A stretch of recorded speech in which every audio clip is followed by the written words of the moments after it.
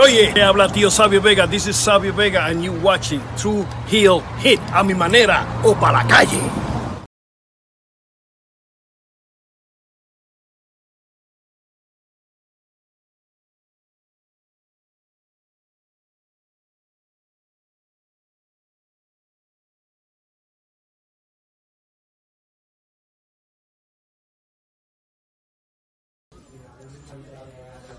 This is the knockout artist, Chris Hero. And if you're looking for some true heel heat, you better listen to the boys.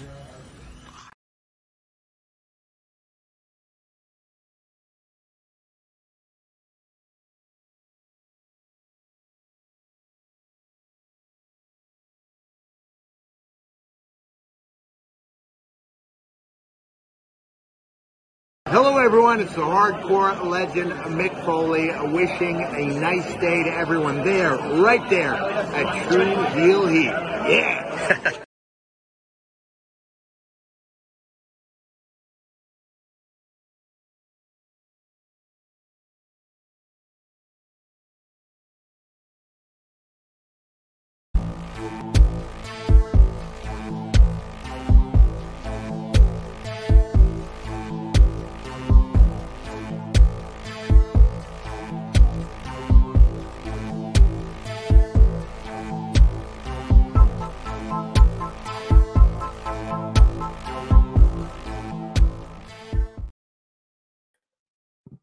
Hello.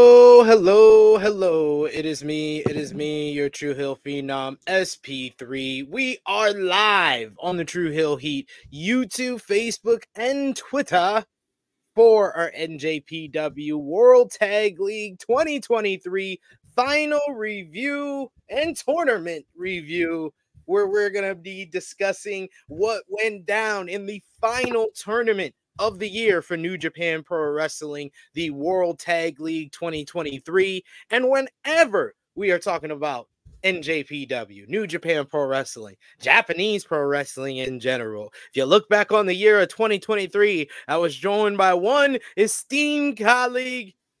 You go to him for the past, present, and future of NJPW. He is your boy, Jay Newt. Good morning, good afternoon, and good evening, ladies and gentlemen around the world watching us here on True Heel Heat. It is I, your good brother Jay News, and I'll come out and say it bluntly. We got some shit to talk about, don't we, SP3?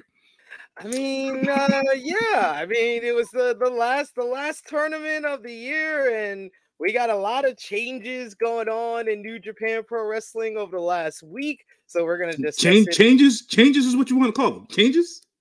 Okay. As we on the road to Wrestle Kingdom. So we love to interact with all of y'all. We appreciate y'all for joining us live. Appreciate y'all if you're watching us on demand. Remember to show your appreciation back the simplest way possible. Drop the thumbs up on this video. Share this video with all your wrestling fans, friends, and family on all your favorite social media platforms. If you're new to the True Hill Heat YouTube channel, hit that subscribe button, hit the bell to stay notified for all the great content here. We've done like nearly a week straight of content here, just like one day off. We've been making Fridays our day off, but you pretty much get plenty of content here on the True Hill Heat YouTube channel. So hit that subscribe button, as next year we're going to make our march to 20,000 subscribers, our next goal. And of course, if you're watching us on demand, you can drop the thumbs up. You could leave a comment down below and give us your thoughts of NJPW's World Tag League 2023. But if you are with us live, sound off in the live chat. We love to interact with all of you. Love to hear your thoughts on the last New Japan Pro Wrestling tournament of 2023 and what you thought about the final show, which we're going to go in depth talking about kind of this show in particular from this past Sunday. So sound off, give us your thoughts on all of that. Give us your thoughts on the winners. Did New Japan Pro Wrestling get it right with the winner of this year's World Tag League? Sound off in the live chat with that. Sound off in the comments down below. But of course, if you're watching us live, you can also send a super chat donation Any dollar amount matters, and it's definitely helped us out so much, especially this week in particular. We've been setting new goals and new highs and milestones for our super chats because you guys have been so supportive of the content that we give here. So any little bit matters, and it gives back. And as Jimmy Macaram always tells me to translate, nigga, we broke. We appreciate the money.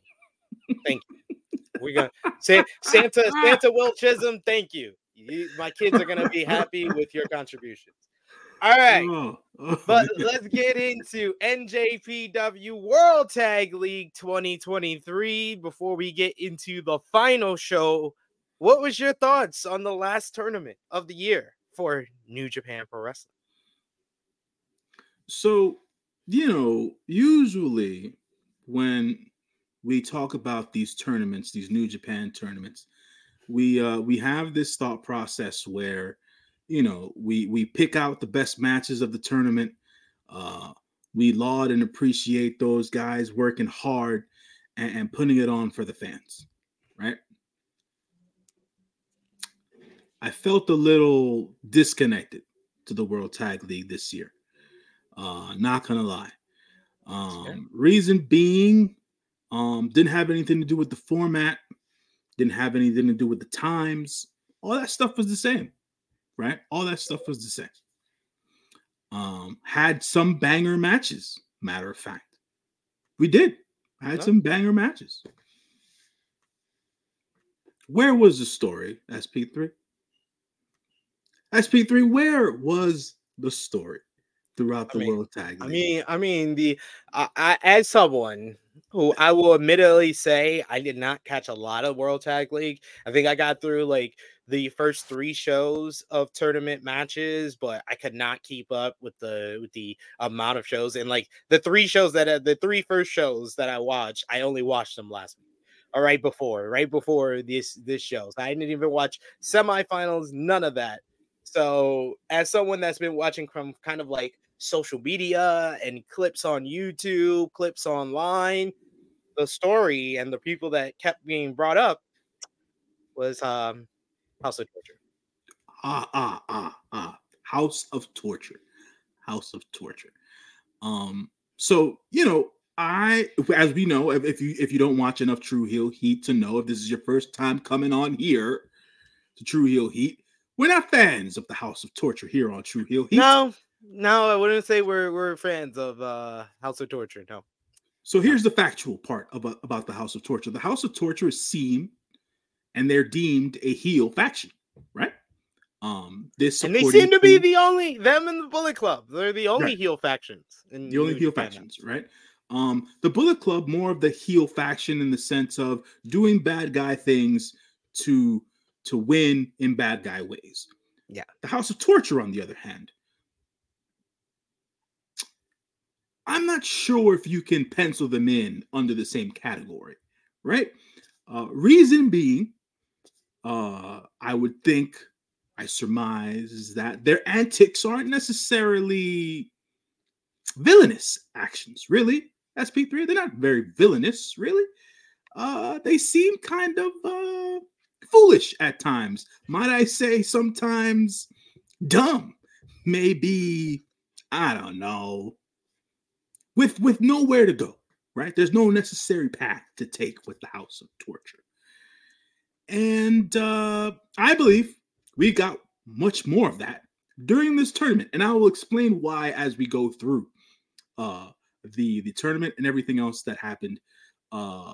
People wearing shirts, people not wearing shirts, people going. They convinced 3 different people to turn on and join their faction based on the material of their shirt. Correct. And then on top of everything else, there was no real commitment to 2 out of those 3 people to join the House of Torture. It literally it lasted a show. Yeah, it lasted a show. And then on top of everything else,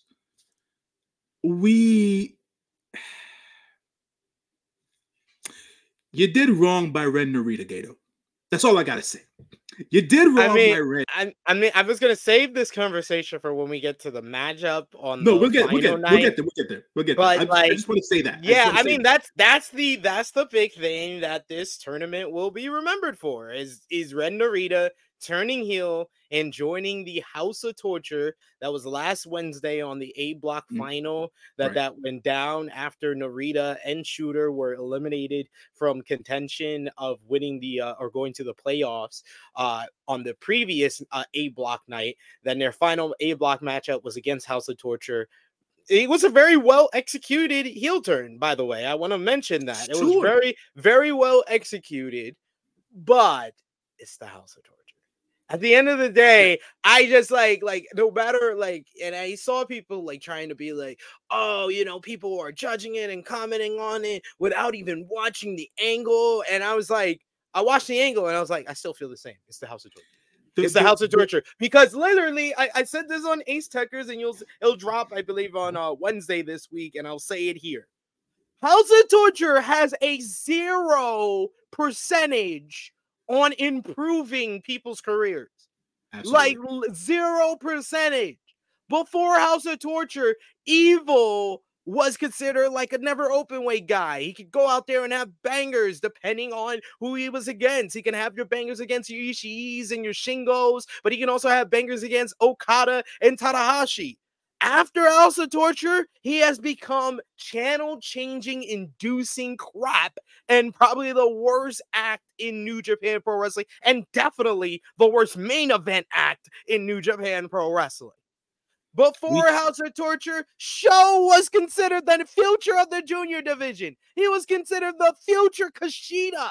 He was Kushida 2.0. After House of Torture, it's just shenanigans, wrench shots, and he has not put on a great match since. Before House of Torture, we used to be up in here being put respect on Uncle Nobu's name. Absolutely. But even though it's only been a few months, he's just fell in line with the rest of the crap in this shit. Before House of Torture, Dick Togo. Well, Dick Togo was Dick Togo. So, yeah, it didn't improve him, though. And Yujiro Takahashi. Yeah, Yujiro was Yujiro. Yujiro was Yujiro. But somehow he's worse now. Somehow he's worse now. No PETA. No Tokyo Pimp. He's now the pimp of torture. That's where I'm coming from. It's not the why have Ren go heel thing. No, I'm actually okay with that because it gives him some depth. It gives him character to work with. It's very comparable to David Finlay this year. No. Look, listen to me. I felt David Finlay turning heel was the right thing for his career. Okay. I felt David Finlay joining the Bullet Club was even the right thing for his career. Where Gato fucked up was making him the leader of the Bullet Club. Mm-hmm. With Ren Narita, yeah, he should turn heel. Mm-hmm. But no, he should not join the House of Torture. That's why I said it's very comparable to David Finlay. You're taking one step forward, but you're taking 2 steps back. Absolutely. I cannot disagree with that point that you just made. I think that there is a divide between the Japanese fans and the American fans of New Japan Pro Wrestling. I think that the American fans of New Japan Pro Wrestling don't take the House of Torture seriously, so we don't necessarily consider them heels.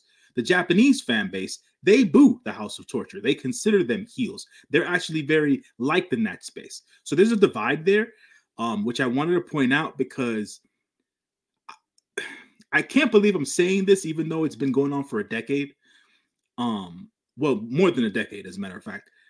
But faction warfare needs to end. It needs to end.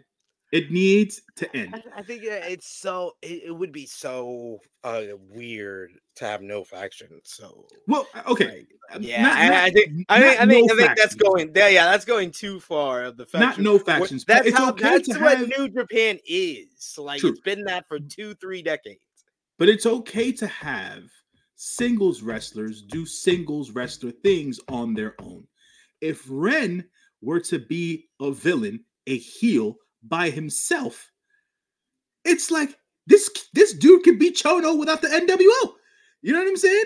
So it's everybody realized they've been trying to make him Shibata 2.0. Shibata turned heel and didn't join the faction. Right. Exactly. In his whole feud with Tanahashi, like he was a heel. Exactly. So it's like this wasn't him joining the House of Torture wasn't necessary.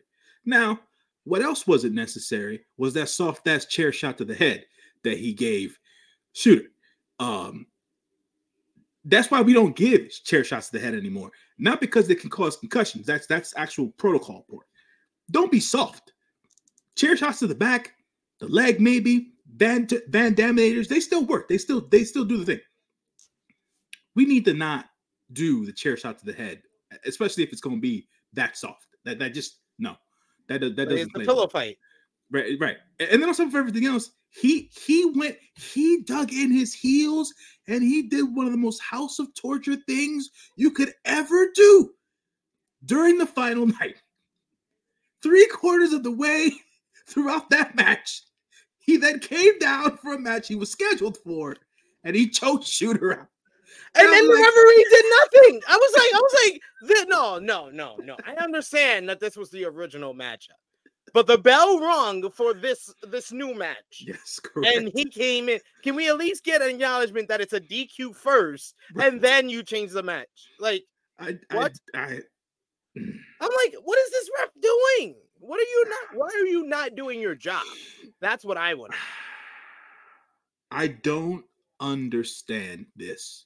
To SP3's point, which I'm backing, Gato, what the fuck, man? Who's that? No, as a matter of fact, this wasn't Gato's thing. Dick Togo, I blame you.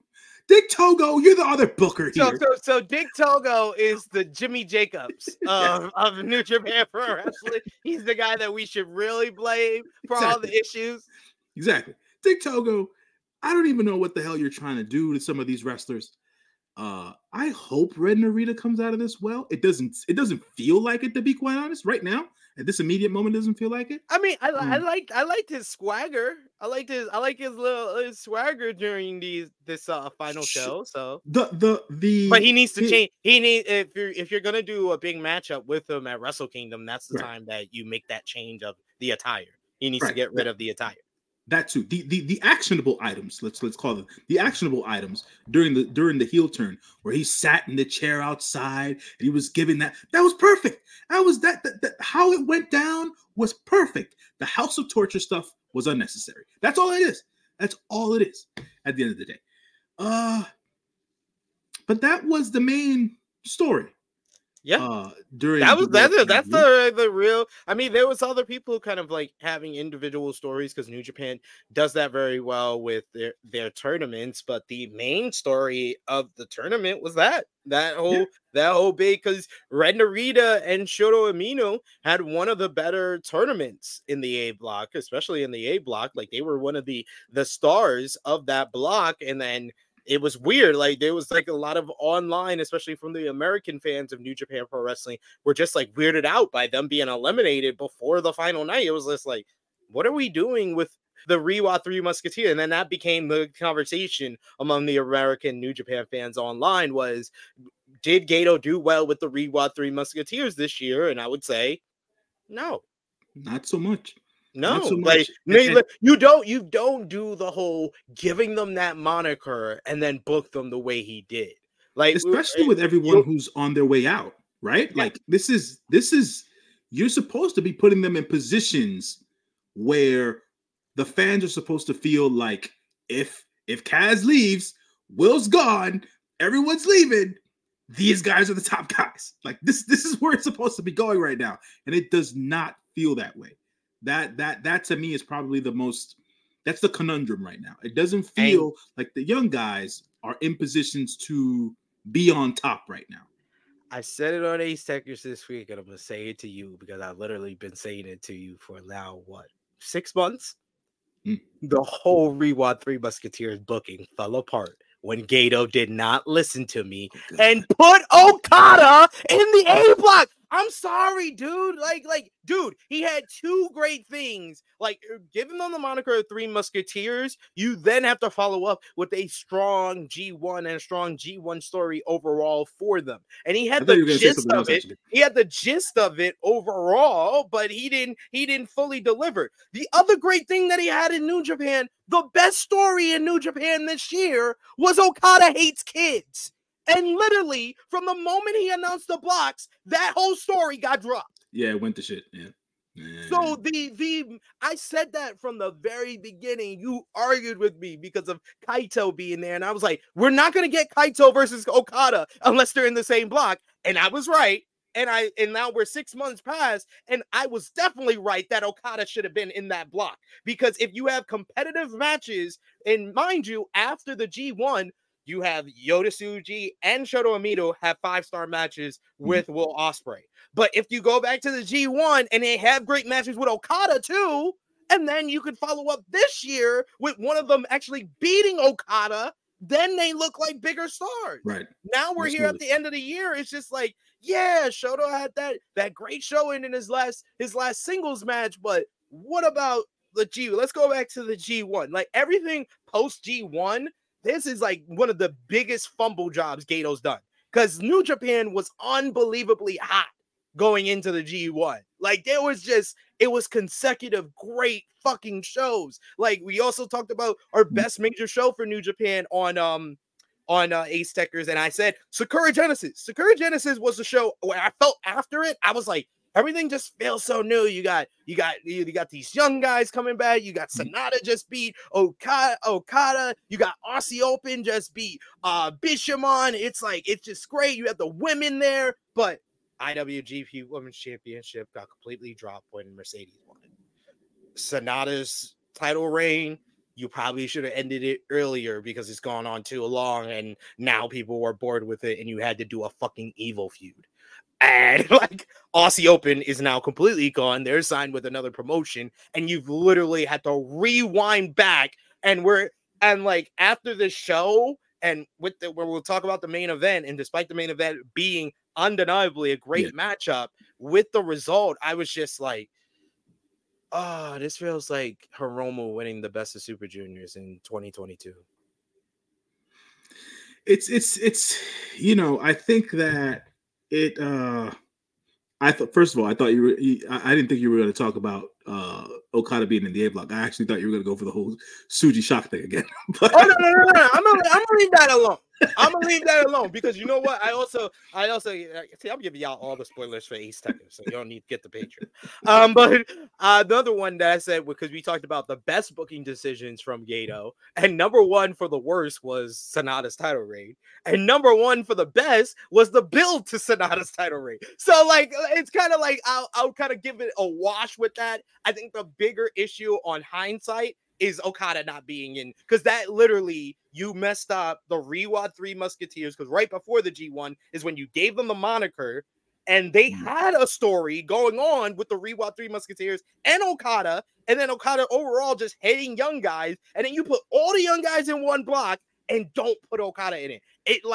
And I feel like the G1 struggled because of that. Because Okada was in a block that he didn't need to be. Sonata was in a block he didn't need to be. If Sonata's in a block with Ospreay, Yoshihashi, Taichi, and he wins most of his matches there, he looks a lot stronger than beating some kids. But if Okada's in the kid block, bullying the kids, he looks a lot better, and it continues a great story. It's like fucking common sense. Well, common sense isn't so common. But at the end of the day, I think that right now, going into Wrestle Kingdom season, there is a lot in the air right now in the overall feeling of where New Japan is going, right? To your point about the kids not necessarily being booked in a way where they are considered contenders, right? None of them are really considered contenders right now. They are all a part of their relative factions outside of Shota Umino, if you really want to put it there. So it's like, what are we necessarily doing right now? And I get it, it's emergency measures. We don't know what's happening with Okada. Like, Will's leaving. Like, what are we gonna do here? A new global championship, and we'll get to that by the end of the show, whatever the case is. We'll start with that. I wanted to also bring up the Okada news, but go ahead, finish. Yeah, we don't know where things are going, and sometimes people will tell you, but that's a good thing, right? But we don't know where it's going. Well, sometimes it is, and then sometimes it's not, because you don't. Sometimes you got to see the forest beyond the trees, and right now I don't. Like, I'm not sure if, and I said this from the jump, giving those kids that label was a bad idea. It was a bad idea. That's too much pressure. Now the expectations are super high, and it's like, what the fuck? Unless you had a better plan than this. Like, if you had a better plan than what we've seen in the past 6 months since they gave them that moniker, then I say, yeah, it's sure, give them that title. But it did not seem like you had a concrete plan from how they were used in the G1, how, they both had, the Tsuji and Shoto had the big title matches, and then Narita has the big turn at the end of the year. So they each had their one individual moment after the G1, but I couldn't say it's been consistent booking for any of the three. And right. it puts in question, because you have that. You also have, someone else who I think is like the MVP of New Japan this year, Zack Sabre Jr. Have you really propelled him to where he needs to be? If Ospreay is leaving right now, I'm not too sure, even though the TV title reign has been legendary, but it has been seen at a certain level. And I think that Zack deserves a spot at the top level with whoever your top guys are going to be, because I don't know if the other news we have to bring up before we get into this final show, Kazuchika Okada has been reported by Sports Illustrated to become a free agent at the end of January 2024, and he is seriously considering wrestling for another promotion. Okada is 36 now. 36, so he's at that age where this might be the last contract he's gonna be. He does probably have the desire to stay in Japan because he does have a young child, a son that was born last year. So it's definitely understandable with that. But if he is considering working with another promotion, we've heard the big names are out there and they're interested. WWE has been interested in Okada for years.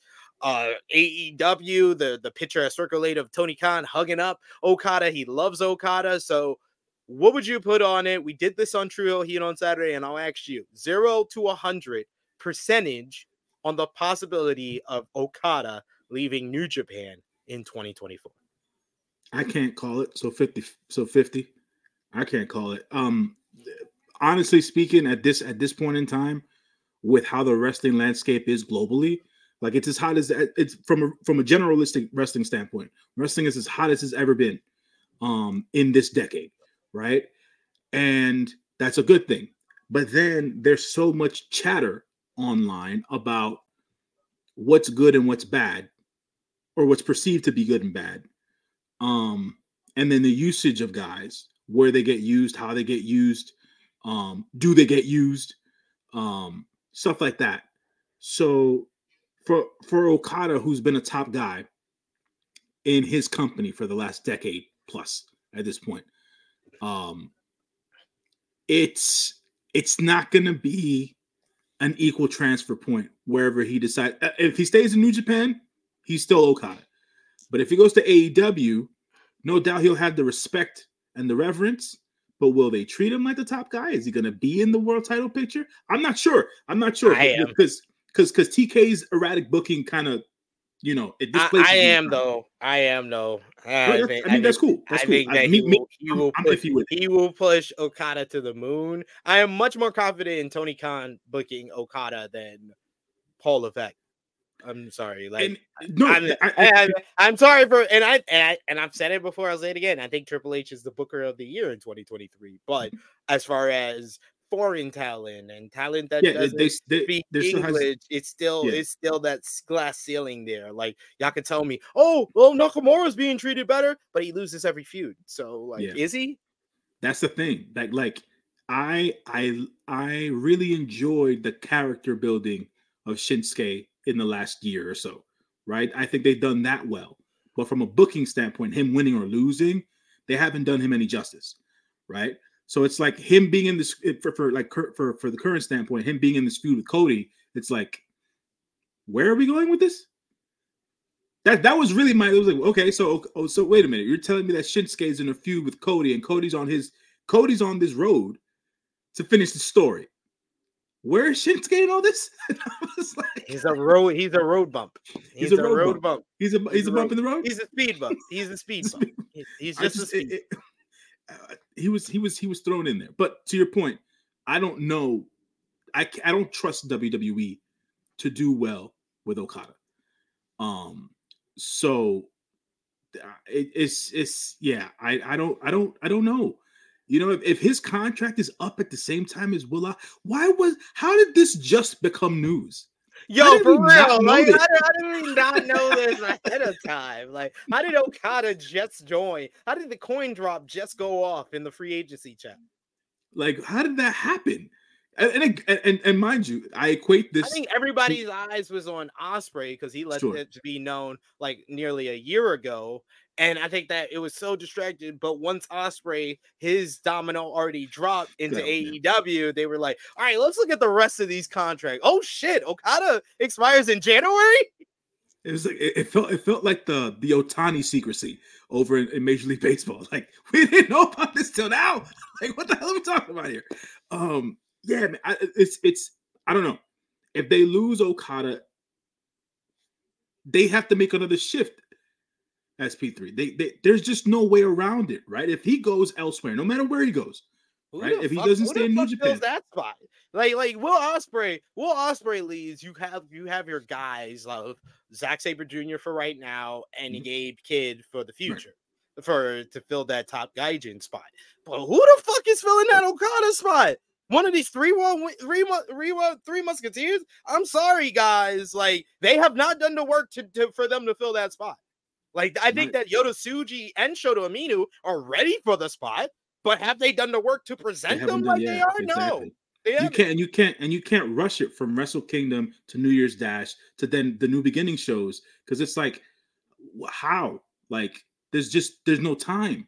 You know what I'm saying? And New Japan's thing has always been long-term, long-form storytelling. So for them to do a rush job for this wouldn't make much sense. And then those are the young guys. In what position does that put Naito and Sonata then? Because it's like, okay.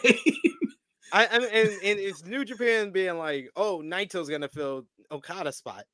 You've been trying this shit for a decade. It's not happening. Like, Naito is his own thing. Naito created his own spot. Naito created a number 2 spot that was as popular as the number 1. So, like, that's great that he did that.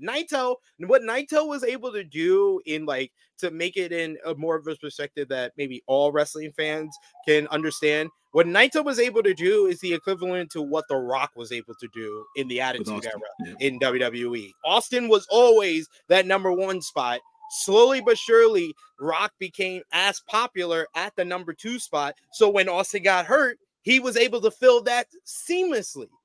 But like, Naito has not done it to the point of he's the Rock of if Austin leaves, he has that. No, because we're not Rock in 2000 or Rock in 1999 when he's 27, 28 years old. We are Naito at what, 38, 39 with knees and neck. That's like he's 50. Yeah. And people talk about this a lot on the internet about how strong style takes its toll on the body, right? Wrestling in general takes a toll on the body at the end of the day. I just feel like we don't have a clear path at the moment. And in this particular instance, in the immediacy that I'm talking about, I don't feel right with it. Right? If they're able to steer the ship in one direction or another in the next couple of weeks, maybe month or so, cool. But if they lose Okada and they don't have a backup plan, yeah, man. Like, I don't know. And like, when New Japan's in the dark ages, folks, it's bad. It's bad. It's not Like good, folks. the early like before Shinsuke and Tana and Shibata, it was pretty bleak. Okay, this is so. It was rough out here in these streets, in these New Japan streets, y'all. It's tough, and we got here because we got to where we got here in this point of the conversation because this whole Red Narita thing, like we're not seeing it right now. So if we're not seeing it, help us see it. You know what I'm saying? Because it's like these are young guys that are supposed to be the next stars. The Red Naritas, the Yota Tsujis, the Shota Uminos of the world. Yuya Uemura's in that lot. You mentioned Gabe Kidd at the end of the day. Alex Coughlin. You know, those, you know, all those guys, like they're in that pot. And obviously the dojos are fucking filled to the brim right now. And it's like, okay, maybe you'll see more talent coming from the dojos in the next year. Maybe. You know what I'm saying? But like if you lose Ospreay and Okada, now let's just look at move Ospreay and Okada out of here. Who's your top stars? Naito. Naito, Tanahashi still, right. Sonata now, right, which is kind of like fringe. I know. Zack Sabre Jr. should be positioned as that once he loses his TV title. Is that it? That's it. Is that it? From a heavyweight and perspective, like Tada, it's just like that was a shaky one at General too. Like two of them was shaky, and one of them they haven't really always put him at that main event spot in Zack. So it's just like you just got Naito then. Pretty much. I just RP. And why is it Shingo? Why is it fucking Shingo? right. What bring back main event Shingo? Yes. Agreed. Jeff Cobb. I heard that on commentary during the United Empire matches. Like someone from United Empire will Ospreay to step up. Jeff Cobb, finally make him a main eventer. Come on. Yeah, that and then you know if they really want to stick with the long-term storytelling aspect of it, let Hiromu have his run at the top. I was gonna say him last. Yep. It's true. Let Hiromu have his run at the top. You know, if we're gonna build it, if we're gonna do something without Okada being at Wrestle Kingdom, have the year of 2024 be Hiromu get his main event match at Wrestle Kingdom 19 in 2025. Like, have that be the thing. You know, because it's like if that's what you're gonna stick to, you're gonna stick to the tradition of it. He's staying loyal to the company, right? He's not leaving. He's still your IWGP Junior Heavyweight Champion. Let him have his main event at Wrestle Kingdom 19. If Okada leaves, that is your long-term story to fixate on. Because all bets are off. Yeah. So it's like, because you're already fucked up with the kids. You have all 2024 to fix it with the kids. I think especially if Okada and Ospreay really, they've got to give one of those three Wild Musketeers. Then one of the three Musketeers has to win the New Japan Cup, and the other has to win the G1. The G1. Mm-hmm. Absolutely. I think it should probably be Tsuji wins the New Japan Cup and Amino wins the G1. Or if you want to keep it in the heel fashion, have Narita. If you want to do this, if you want to really like go all the way, because Narita needs it more. Narita needs more. Of these tournament wins more. So it should be like Narita wins the New Japan Cup, and then Shota Umino or Tsuji wins the G1, and that should be the final. That should be the final of the G1. Tsuji and Amino. Yeah, something to that effect. You know what I'm saying? So it's like that sort of thing. So just so you can just so the fans can have confidence in the young guys. Because right now, I don't feel the confidence with the young guys. And the World Tag League at that gave us the same feeling. Yeah. Gave us the same feeling. Because it's like, okay, so Tsuji's here tagging with a no-name CMLL wrestler, Sandokan Jr., right? He didn't even pop in that CMLL. And you bring him over to New Japan. And they had decent showings, right? And then you have Zandikan not necessarily like, is he accepting of being LIJ? Yeah, That that was pretty clear. They were accepting him into LIJ, and then commentary just confused me. I was like, "Why are we so confused in this situation? Why we can't just say seems like he is a part of G? Like, and we couldn't even make it like that. They were like, is he a part of it? Is he a part of it? And I love Chris Charlton and Walter Stewart has been great on commentary. He has a great voice for it. But that was very confusing on their part. They made it more confusing, dude. So confusing. It's a clusterfuck right now, and I don't like that feeling because it's a clusterfuck in the bad way, right? Because sometimes it's a clusterfuck in a good way. And right now, it's in a bad way, and we need to do better, man. We need to do better. Like when I was shaky and like so on AEW, earlier this year I had New Japan to kind of fall back on, and then they've been shit the second half of the year, and AEW has actually been getting better in my opinion. I know some people are like up and down every which way with them, but especially with the Continental Classic, man, I say the Continental Classic might be better than the G1 this year already. But already.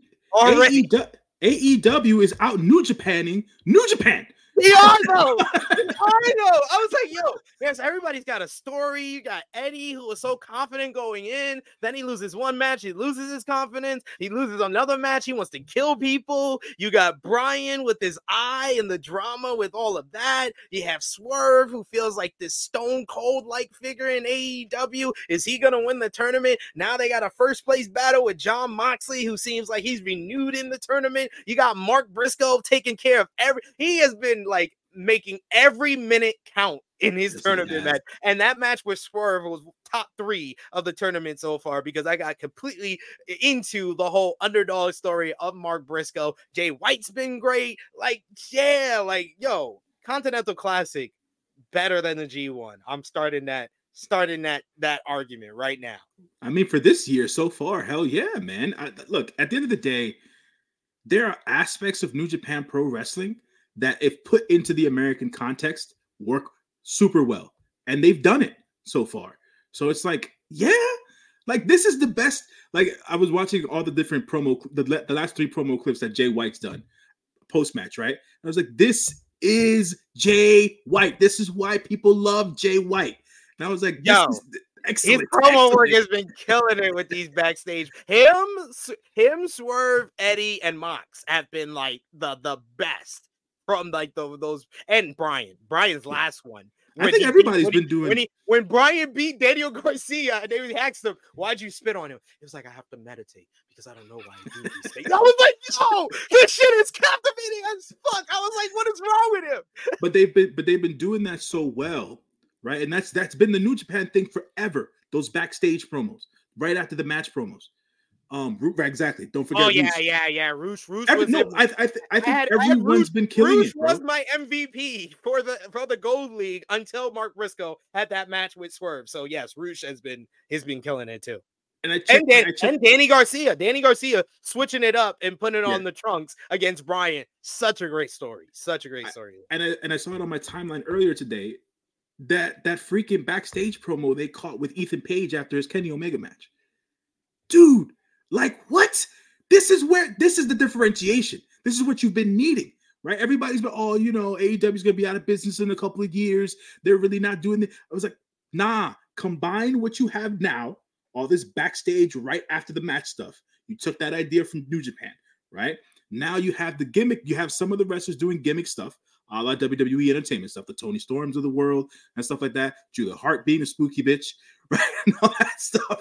So, Roddy and Nick Strong. My God, I can care less what anyone says. Roger, I don't care. I don't care. I hear some people say they're over it and stuff. I was like, I don't give a fuck. I love that shit. I love that shit because I never thought we would get this type of entertainment from Roderick Strong. I've been watching this man for 2 decades. Exactly. 2 decades. I'll say this. I'll say one more AEW thing, and this is for anybody watching. Yeah, Brody's been come on, man. I keep forgetting people. I'm sorry, guys. Everybody, I'm saying everybody's been doing their damn thing. I'll say this, and it's props to AEW.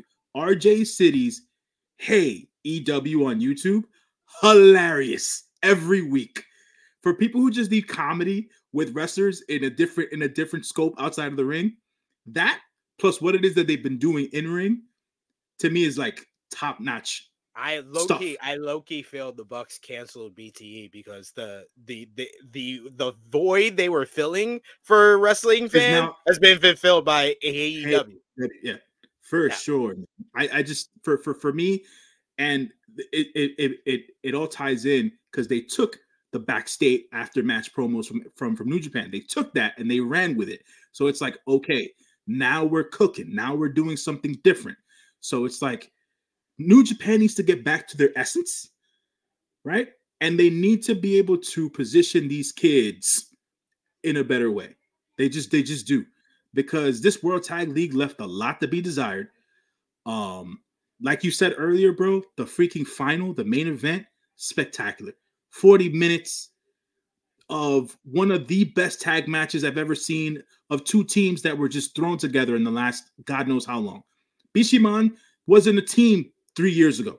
We're gonna get into the whole show here. We just had a lot of news to go over when it comes to New Japan Pro Wrestling. One final news note was announced this morning as the New Japan Pro Wrestling announced that we will have an IWGP Global Heavyweight Championship, and the inaugural champion will be decided in the three-way matchup coming up on January 4th in the Tokyo Dome. Will Ospreay versus Jon Moxley versus David Finlay. Will Ospreay has already retweeted the post on social media, and he said, "Global Championship sounds about right for a guy with 2 contracts." So what do you think about this announcement, the Global Heavyweight Championship being introduced in New Japan Pro Wrestling? And does that announcement, plus what Will had to say, change your mind on who you think is going to win this one? Sort of. Now I'm not going to be so hard pressed that David Finlay's going to win this match. Yeah, I'm not. Like so the explanation, I was just like, that sounds like a title you should probably put on an AEW talent, so you can put it on network television. I mean, put on cable television every week. Mind you, I think it's a title you can put on a talent that can go to AEW, New Japan, and TNA, right? If you're talking global, right? At the end of the day, from the two particular US companies that New Japan works with, you can have that person go to Mexico, right? AAA, they've been working with them. And that's AEW's work with AAA. AEW also works with CMLL. CMLL works with New Japan. Things of that nature still have connections to Rev Pro and companies of that nature in the UK. So there's a viability here where Will wins this match, if I'm being quite honest. Which is obviously it's not a bad thing. No. And that's cool. All I hope is that it's a good belt design, because I still hate on the IWGP World Heavyweight Championship. I just don't like the design of it at the end of the day. I hope it's a good belt design, and specifically, give me a white strap. That's all I'm asking for. White strap just make everything pop, y'all. It just does. That's all I'm asking for. Finally, let's get into the show from Sunday, December 9th, 2023. This show took place from the Fudadami Mashamishi. I'm butchering that name. Kumamoto.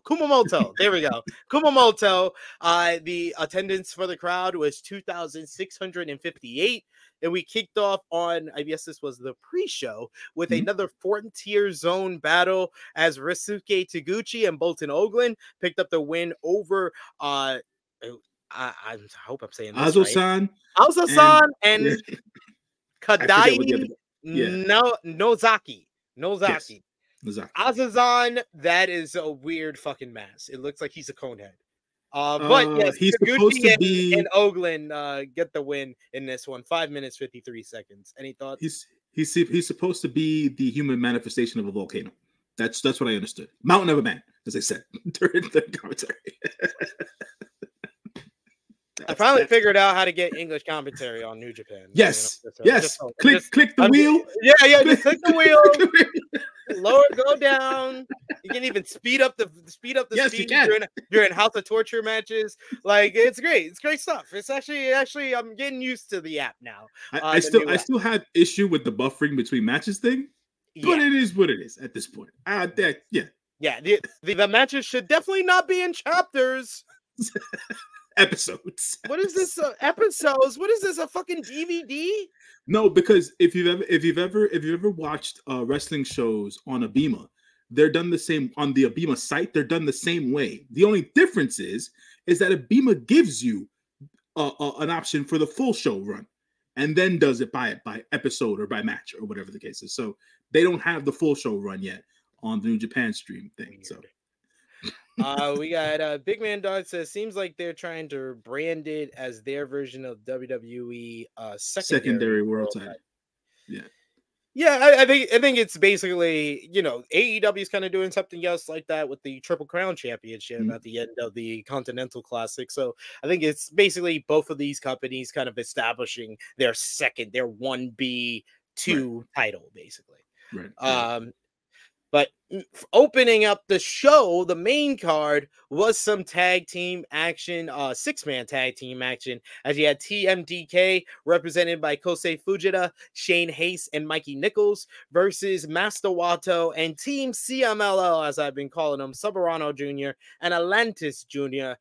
Some good action in this one, especially when it came down to Wato and Fujita. I thought they had some good chemistry with one another, and Wato with that high angle German suplex, man. It always looks very fucking scary sometimes, and especially on someone as small and as someone he can kind of rag around like Fujita. It looked vicious on the finish of this matchup as Master Wato picked up the victory for Team CMLL.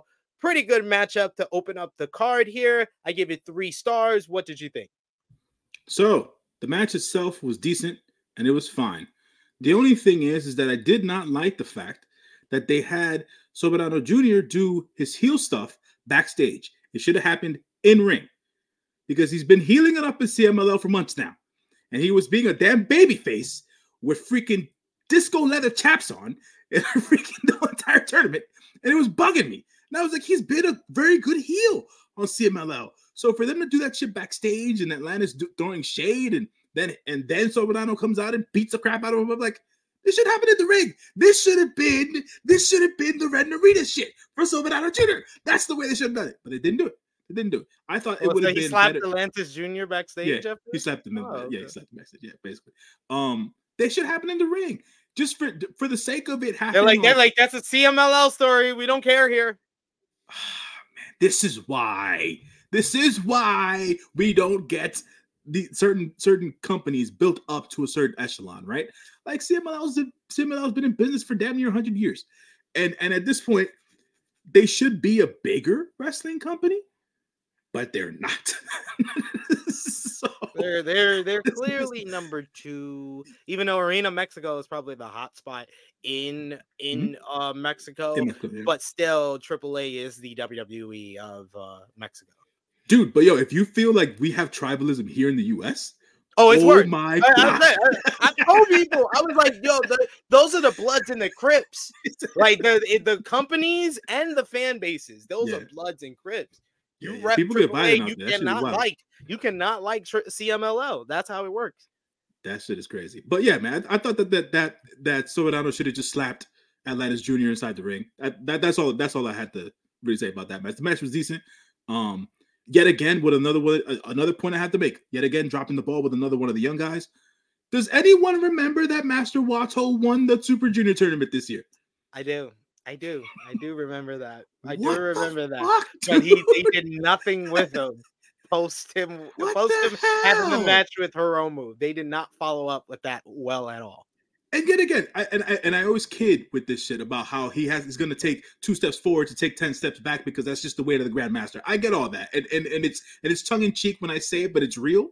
But at the same time, it's like, what is his position in the junior division? Like, where does he sit right now? Because Hiromu, I feel like he's the guy that's going to dethrone Hiromu, and they have just put him on a treadmill until then. Yeah, bro, Hiromu, Despy, And Taiji Ishimori is still atop of that freaking division, right?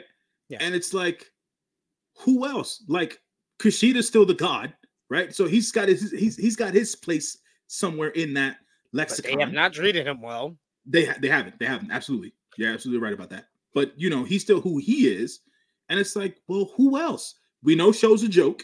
Show's a freaking joke. Do people take Yo seriously? Leo Rush already put out on social media he's taking bookings again. So if I'm New Japan, why don't y'all sign Leo Rush? Leo Rush just a few months ago was talking about moving his family out to Japan. What did y'all do to help him facilitate that? Nothing. I don't think. That's why I think that's part of outside of the injury thing. I think that's part of the reason as to why he took time off. Like they must have promised him something and not followed up. And hands washed so far. And I miss Leo in the New Japan ring. Honestly, bro, like his the matches that he was able to have. Yeah, man, it's been a lot of inconsistencies this year specifically, and it's not just to the heavyweight division; it's everywhere. So tough, man, tough. But yeah, very tough. That opener was 8 minutes 34 seconds. We go on to the second match on the main card. I like to call them Monster Suzuki, Monster Sauce, Suzuki, and Nagata. Versus the Bullet Club of Bad Luck Fale, Jack Banza, Gabe Kidd, and Alex Coughlin. This one was your regular kind of Bullet Club multi-man matchup. Sure. Bullet Club healing it up, being aggressive. We got some good interactions between Suzuki and Gabe Kidd. Commentary talking up that matchup between Nagata, Suzuki versus Bullet Club War Dogs from the tournament. In the end, though, Jack Banza got triple team, basically. Mm-hmm. Suzuki hitting the Gotch-style power driver, followed by Monster Sauce hitting the blackout sauce for the victory for the baby faces here. A mini Suzuki Goon reunion with Archer and Suzuki. This match going 8 minutes, 49 seconds. I gave it 2 3/4 stars. What did you think? Yeah, your regular, multi-man match fare. As per New Japan, I was a little thrown off by the War Dogs wearing jeans and gray boots. I don't who decided to take them out of the trunks. I don't. Anyways, but at the end of the day, Monster Sauce, incredibly entertaining. I want to see more of them. Maybe they get an ROH run. Hopefully, maybe. But Lance Archer said in the backstage interview that he wants to take the Monster Sauce World Tour, and he says, "Tony Khan, if you're not scared, book Monster Sauce." Damn right, man. Damn freaking right. It's always cool. It's always good to see the OGs, Suzuki and Nagata, still doing the damn thing. I don't necessarily know how New Japan feels about how they position Jack Banza after this tag league tournament. I didn't hear much about him during the tournament, to be honest. Yeah. He didn't necessarily stand out too much. And Fale does what Fale does at the end of the day. So it's not like you put him with someone where he should have shined, right? Because Fale does what Fale does, as I said, but he didn't shine. So yeah, I don't know. That is true, Trey Jones. Trash fit equals heel heat. Good. Absolutely. Good call. Yeah. You know what? Good call. Good call. Next up, we had another multi-man match. This is like Jay New's favorite show for New Japan. A whole bunch of multi-man matches. Got United Empire represented by Callum Newman, Hanare, Great Okan, and the returning Jeff Cobb versus Asuka Lobe, Yoda Nakashima, Tori Yano, and Tomohiro Ishii. This one was a quick one. This is probably the shortest match on the show outside of probably one other. 6 minutes, 55 seconds. We got some good interactions between Hanare and Ishii, as well as Ishii and Great Okan and Yano as well. In the end, though, it was Jeff Cobb hitting the Tour of the Islands on Asuka Lobe to give the United Empire the victory. Post-match, though, Hanare continued the assault on Ishii, who was really their target, United Empire, in this one. They really wanted to make a statement that they are coming after the never openweight 6-man tag team titles. Hanare was beating on Ishii after the matchup.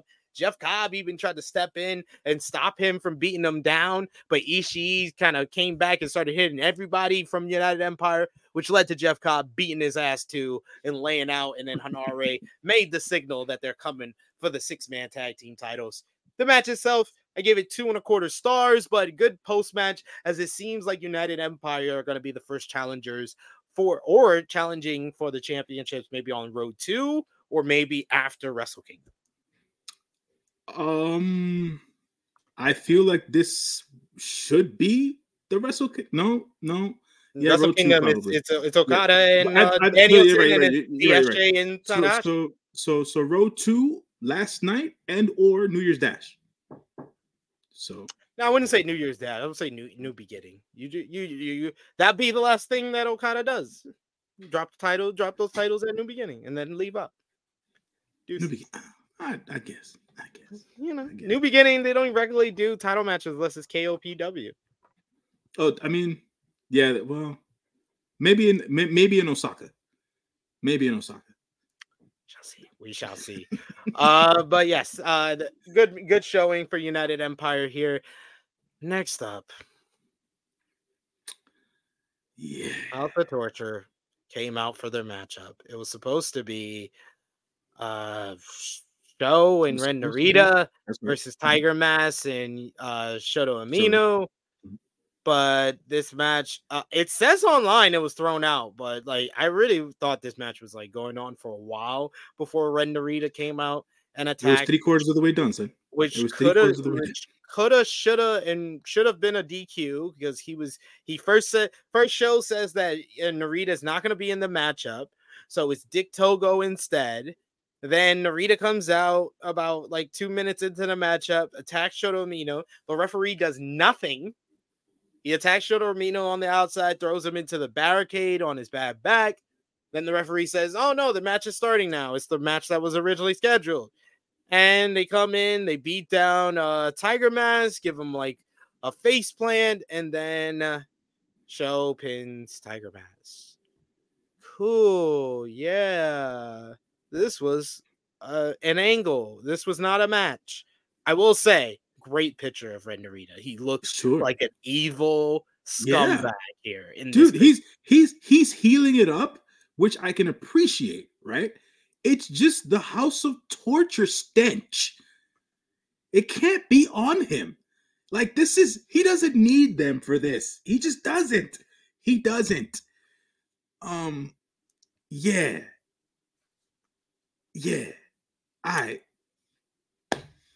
I got nothing. We talked about this earlier. Great heel picture. I'm trying to say all the positive things. I can say it. Great heel picture. That's all. Good heel work from Ren Narita. Exactly. Good heel work for Ren. Shooter doesn't need any more work for him to be the top babyface. He's there. But they gave him more. They definitely gave him more sympathy because now he's Sting. Yeah, I mean, well, he's Sting. He's Sting, man. He's the new version of Crying Face Jordan. But he's Sting, man. He's always getting his heart broken. He's always getting people betraying him. He's Sting. Sting or Ray. He could be Sting or Ray. True. People that always get betrayed. Yeah. Yes, exactly. We got Big Man Dogs. He says, I like House of Torture because I don't actually watch their matches unless evil is in it. Oh man. Listen, man. At the end of the day, I just look a heel Red Narita run solo. That's all we need. That's it. That's all we needed, but we're not getting that. Unfortunately, not happening. Hey, teach us own. We'll move on to another House of Torture match. God damn it! House of Torture going up in 6-man tag team action. Yoshinobu Kanemaru, Yujiro Takahashi, and Evil versus Toaki Honma, Ryohei Uyoa, and Kaito Kiyomiya, Team Noah, as I was calling them. during the World Tag League. This was a good showcase for Oyoa and Kaito. I like the story that they had in the tournament with Kaito kind of putting this on Oyoa to kind of prove himself, show his worth. Despite Kaito being a star and a former world champion, he didn't take the lead. He allowed Oyoa to kind of show his worth in the tournament, which led to a bunch of losses for them. And that's continued that story in this matchup as Oyoa took the heat after taking a suplex on the concrete on the outside on the floor. You had him take the heat in this one until Honma was able to come in. Unfortunately, the Satori surprise was his downfall as it led into Evil giving him everything is evil to pick up the victory in this one. 11 minutes, 1 second. After the matchup, House of Torture continued the beatdown until Shoto Amino made the save, even getting his hands and beating the crap out of Narita for a little bit there before he went for the Death Rider, and Narita was able to escape. The match itself, kind of like the last match, a star. This is better than the last match because it was a match. So here's the real question. Are they going to have a special singles match between Narita and Shooter at Wrestle Kingdom? They should. That's the real question, right? Because if they put if the point is to put these kids at the top of the card, you have to have them on the biggest show of the year, right? So it has to be a special singles match at Wrestle Kingdom. If they don't do that, if they undercut them and they put them in the main event of like a Road 2 show before Wrestle Kingdom, I'm gonna have a real problem with that. What was the point then? If that's what you're doing, like you got to make that's got to be a special singles match. If the only kind of alternative to that is like a big multi-man matchup where they are the heads of House of Torture and whatever. Enough combination they want to give us. Enough of the multi-man matches. Enough. It's Wrestle Kingdom. They're going to give us one. Big man dogs, brother. We're giving Narita all the chances in the world. I want him to do well. Heel, babyface, whatever. It's like I said, that House of Torture stench, if it gets on him, it's going to be hard to take off. That's all I got to say. It is true. We have never seen otherwise, to say so. RPGs is saying with Gato booking, it's going to be a mid-card match on a Road 2 show. Oh, fuck. Don't say that, RP. Don't say that, man. Don't put that into the world. Don't put that in the universe, man. And Trey, yes, Evil's finisher is just an STO. Just everything is evil. No, it's just an SEO. Next we had Kashika Okada and Hiroshi Tanahashi teaming up to verse the Gates of Agony, Bishop Khan and Toa Leona. Kind of a showcase matchup for the Gates of Agony after a solid showing during the World Tag League where they were able to stand out as two brutes that they are. And they were very physical in this one, kind of showing their strength advantage that they had in this one. They were never going to get by on experience versus Okada and Tanahashi, so they tried their best with their strength and their cohesion being more of a regular tag team than Okada and Tanahashi. But these two are just too much for anybody. It took Okada kind of isolating Toa Leona, finally putting him away with the Rainmaker to pick up the victory for Okada and Tanahashi. 11 minutes, 54 seconds after the matchup, the Gates of Agony showing respect to Okada and Tanahashi, shaking their hand and then going into the camera talking about the Gates of Agony. It took that two legends to beat them. So I like what they did with Gates of Agony, despite them not having the strongest showing during the World Tag League. What did you think about this match? I thought this was the best match of what we saw so far. Give it 3.5 stars. So I didn't understand the whole them siding with the House of Torture thing, right? That was one thing I didn't understand, me speaking about the Gates of Agony. Because secondarily, they're in the bigger scope of things, they're a part of the Mogul Embassy. So they're associated and tied to, if not the hottest wrestler on the planet, which is Shane Swerve Strickland. So to me, it's like if they had a good showing during the World Tag League, if you're saying that SP3, I believe you, brother. I believe you. Solid enough. Solid enough. Solid, cool. Yesterday, though, when I watched this match, Big Brother, Toa Leone, if you gonna drop Kaz on his head, we got problems. We got problems, fam. We can't be doing that. We can't be doing that. You out here, you're supposed to be protecting him in these tag matches.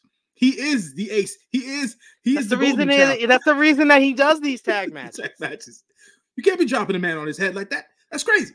That's crazy, fam. Like, you gotta be careful. Gotta be careful out there, man. I know everybody's out there grinding, trying to make their bread. I'm all for it. Just be safe out there. Be protective of everyone in that ring. Please. Outside of that, I'm gonna say this. I'm gonna say this because it's the fact. I don't know how long Tana got left, man. I don't know how long Tana got left. Every time I see him in the ring, it's like, out of what am I watching? It's tough, man. It's so tough for me to watch Tana in the ring, dog. I think Trey Jones said it. He feels like Bishop Khan needs a singles run. That would be interesting. Mm-hmm. That'd be interesting. So we'll see, man, because they don't treat Gates of Agony very well in ROH or EAW either. So we'll see as to where they go. I feel like Bishop Khan is the more talented of the two guys as of right now. So maybe it's a great comment by RPG. He said Brian paid him to soften up Okada, then meditated on why he just did that. Oh man. Like, why did I just pay them? Now they're gone. They're at Japan. They're gonna do it. Yeah, it's crazy. Yeah, big man dogs. Yeah, they dropped Okada on his neck, bro. Like it was supposed to be a regular backdrop spot. And Kaz landed like on that angle, and I was like, "Oh hell no! Like, what are we doing? That's supposed to be a flat back bump, bro. What the fuck?" Because he shorted him. He didn't throw him over like he was supposed to. Yeah. So I was like, what are we doing? What are we doing? Might not get that call back now, guys. Oh man. It's tough. You never want to kick a man when he's down type deal. You never want to shit on people because wrestling, you're always learning, right? But it's like, fuck, man. When you see shit like that, it's like, gotta do better. Now I did like Big Bad Dog says he couldn't tell if Okada managed to land on the shoulder. It didn't look like it, bro. It did not look like it. It looked like his head hit that angle, like on the weird. I was like, oh no. But he seemed fine afterwards though. So he was fine after the matchup. That's all that matters. Yeah. We got next up another multi-man matchup. Like I said, J News' favorite show. Jeez. Just Five Guys versus Los Ingobernables de Japón. This was a 10-man tag with Just Five Guys represented by Taka Michinoku, Doki, Yua Uemura, Taichi, and Sanada versus Los Ingobernables de Japón, represented by Bushi, Yota Tsuji, Shingo Takagi, Tetsuya Naito, and the outlier of LIJ's team here, Zandokan. You said? That's how you say it? Zandokan, yes. Zandokan Jr. This one was your regular LIJ multi-man matchup. Everybody coming in, and it has always a brisk pace to it, with like the kind of everybody coming in hitting big moves towards like the middle portion, towards the end. In this one, even Taka Michinoku busting out the Michinoku driver, looking like he was on the verge of victory before he was eventually cut off and took a bunch of offense from LIJ. Zandokan hitting this big standing kind of vertical J driller position into a tiger driver, and then hit a big tope suicida into the guardrail on Doki on the outside, leaving Bushi in the ring enough time to hit the MX on Taka Michinoku to pick up the victory for Los Ingobernables de Japón. After the matchup, Sanada looked like a broken man, while commentary talked up that Naito has seemed to have Sanada's number in these multi-man matches. And then LIJ put their fist up for their embrace at the end of the matchup, and they invited Zandokan to join them, seemingly accepting him into LIJ. It seemed that way, but Zandokan seemed a little reluctant to join in the fun. Well, he wasn't sure. He wasn't sure. He wasn't sure. I like this match was solid work. I gave it 3.25 stars. What did you think? that photo of Sonata with his head on the apron and Naito just looking into the freaking crowd. I said to myself, this sums it up completely. This sums up everything. This is the perfect picture to describe the build to Naito versus Sonata. This sums everything up completely. Just lack of passion, lack of chemistry, lack of connection. It's just lacks. It's everything is just lacking. And it's just tough. It was so tough to see that. Even when you're watching the actual show, I'm there like, oh my, they should be panning away from these guys right now. They should not be taking this shot right now. Because it's so indicative of what's been going on between these two. I hope the match turns out fine. This match better be great. This match better be great because, man, I have not felt this much apathy about an IWGP That's the word. Heavyweight championship matchup ever in Wrestle Kingdom. Ever. That's the word.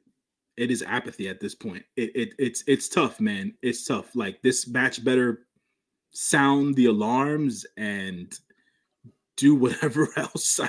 I just, like, they got to do something. They got to do something. Oh my God. Trey Jones says, I need that picture as my wallpaper. Just take the screenshot. Just take the screenshot, man. Just like, yo, they really booked this at their Wrestle Kingdom main event? Really? Dog. There had to be a plan B. Like I said, right? The match has got to deliver. This is my issue. My biggest issue with Wrestle Kingdom, and I was gonna talk about this after the main event. This feels like the most backlash Wrestle Kingdom we have ever seen. Like, I'm used to New Japan trying out a match on one of their lower shows, and if it pops, they'll put it on Wrestle Kingdom. I'm used to them having, the matchup in the G1 or one of the tournaments, and if it pops, they put it on Wrestle Kingdom. Now they're just putting matches that were done in tournaments and done on lower shows because they want to, not because it popped. Tell me which Shingo Takagi versus Tama Tonga match popped. Tell me, Bishamon in Gorillas of Destiny, we keep saying, we're going to talk about the match now. The match was great, but they already decided before this match that was going to be Wrestle Kingdom. So you're telling me that World Tag League match, I give it 3.5 stars. Good match. That is not the match you say, you know what? Yeah, that's our tag team title match for Wrestle Kingdom. No. You could have made that decision today after the match we had yesterday. Fine. But still, I've seen a fucking hour of these guys now. I've seen a fucking hour. 40 minutes on this show, 15 minutes in the first match. I've seen them for an hour. I don't want to see it at Wrestle Kingdom. I'm good. I think I've had enough. I think I've had enough. It's like when they keep giving you seconds. Like, I had enough. Like, that was part. Like you gave me a short portion first, and I was like, okay, that's good. And then you gave me the big plate, and I was like, oh man, that was really good. Not good enough for me to do it again a month later, but good. That was great. That was a great meal. I don't need it again. No, not right now. I'll wait. Let's maybe in Dominion next summer we can run this. Not in 3 weeks.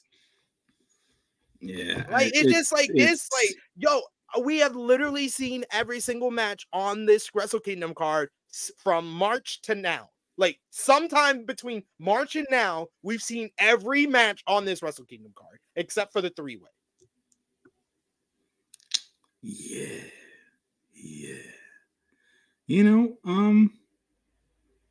I ain't got nothing else left, man. I ain't got nothing else left with that. Frantic World, not Backlash. Yeah, man. RPG is saying, glad you said it, SP3, because I thought I was just hating. Wrestle Kingdom excitement is at 40%. And, like, I'm excited for Okada and Bryan. I'm excited now after the Global Championship. I think I can enjoy the matchup and it's not just a foregone conclusion on who's going to win. Maybe Zack and Tanahashi will be great because they always give us great matches, but I've seen that match like a lot of times.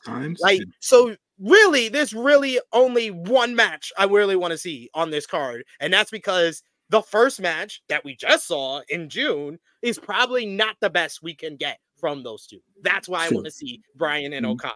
So, and that's also okay. If you get the first match and it's great, but it wasn't as great as we thought it was, and they can do better, yeah, that's the type of matchup we want to see on a Wrestle Kingdom card. No one complained when Bryan challenged Okada for Wrestle Kingdom, but it seems like every other matchup has had some type of stigma to it, and it's just like, that's what you're giving us? Yeah. David Finlay's in this? You could have just gave us Ospreay and Moxley. I would be definitely excited for Ospreay and Moxley, but David Finlay's in this. I'm not too sure how I feel. Okay, ZSJ and Tanahashi, they have great matches, but I've seen that a lot. Yeah. What other matches? I think I'm missing some match. Cash Tutu and Bullet Club War Dogs. They have great matches together, and I think they're gonna have another great matchup. Am I excited to see that matchup? Not so much. So, like, you literally have one match on this Wrestle Kingdom card that is exciting. Are any of the Stardom ladies going to be on the show, or has that? They already announced there's no women on this show too. Okay, all right. This is like shaping up to be like either this is going to be the WWE effect of low expectations, mean this show's going to blow us out the water, or this might be the most disappointing Wrestle Kingdom I've ever lived through. Okay. All right. Well, we'll see. We'll see what happens. We got Dedrin in the chat. Thanks for joining us. He says Sonata, one of the most uninteresting champions for New Japan.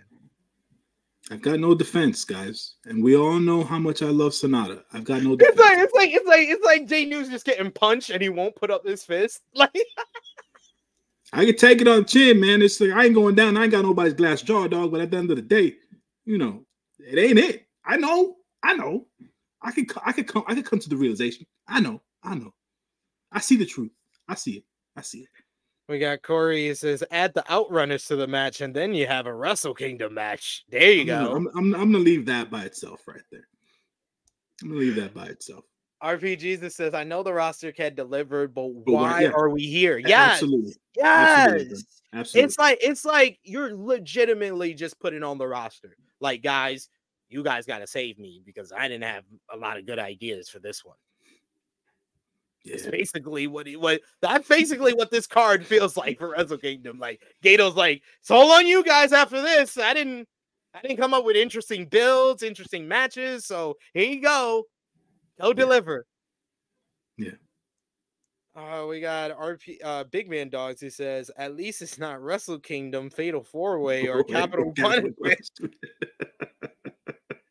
It feels like Wrestle Backlash and shit. Wrestle Kingdom Backlash. And then finally on this final show, you had the World Tag League Final.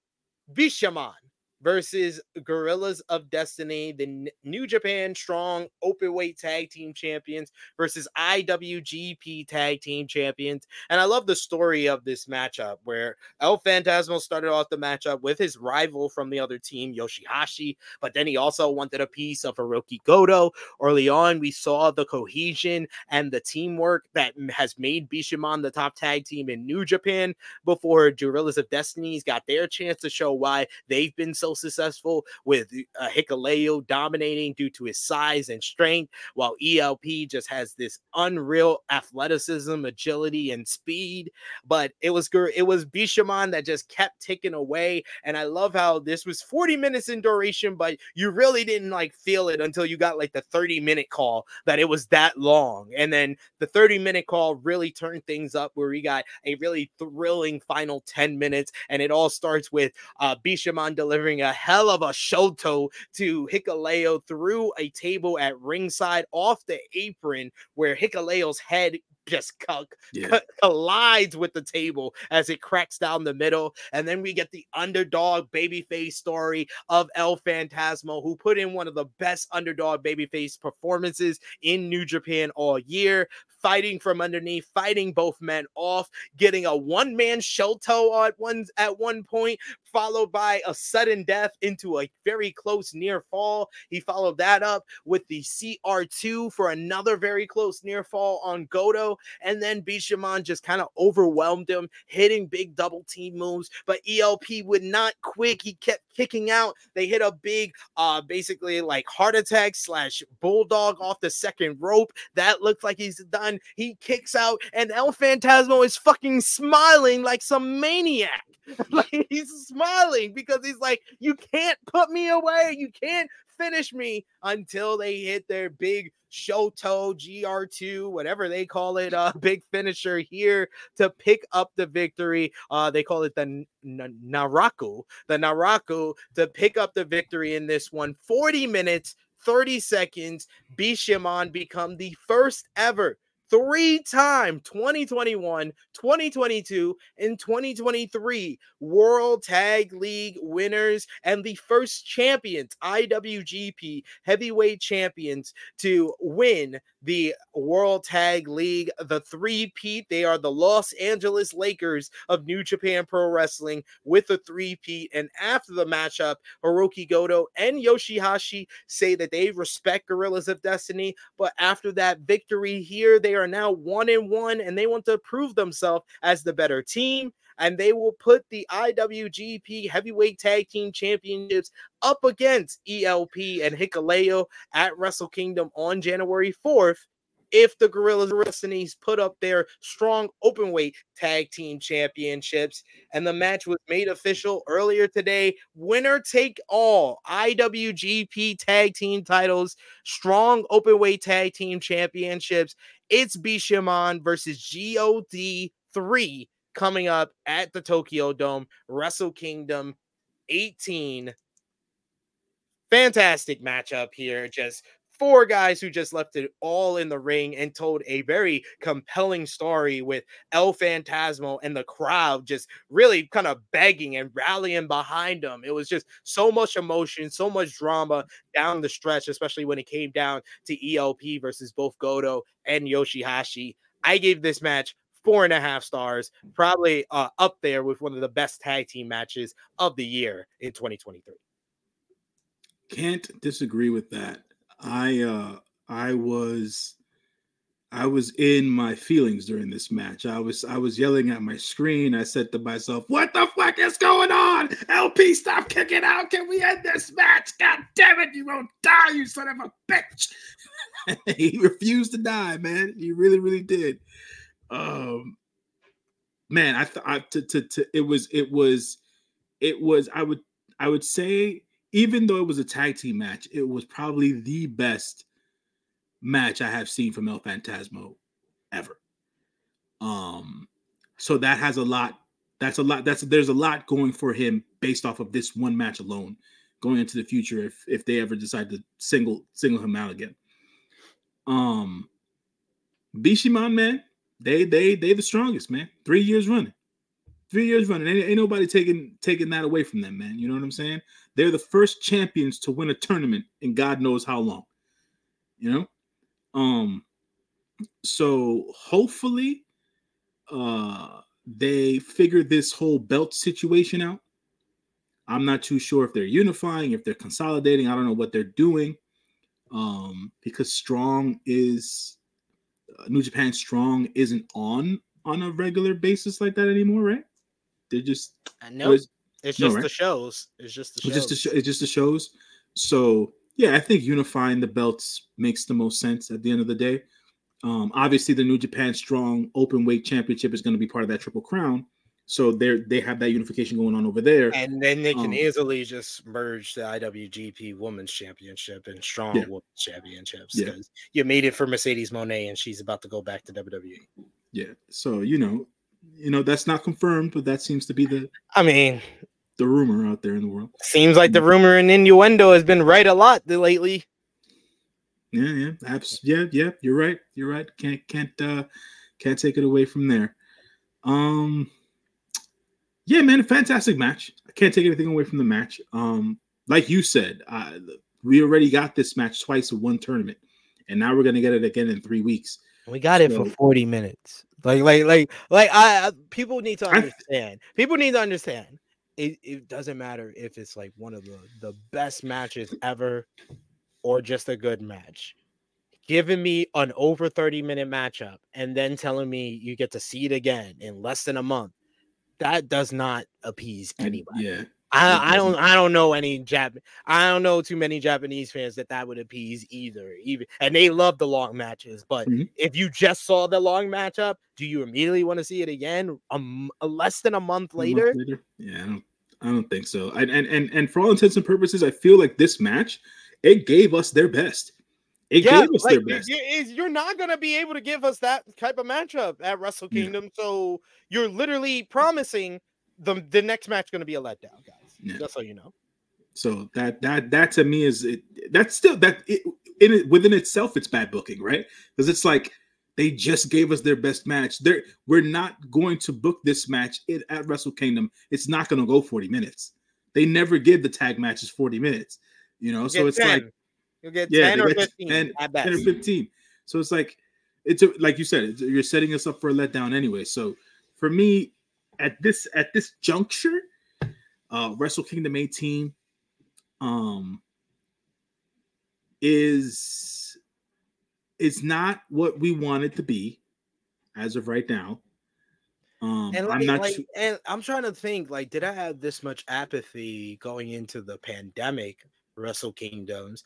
And I was like, no, 2021 was great because you had the double dash, the double with the titles with Bushi versus Naito on night 1, and then Ibushi versus White on night 2. You also had Cobb and Shingo. They had a bunch of like interesting matches on both nights, even though it was 2 nights. That I did not have any apathy for either night. 2022, there was some apathy, but you still had the promise of Okada in 2 great matches against Shingo and Ospreay. So they still delivered in that, and it's still memorable for that. But this one, man,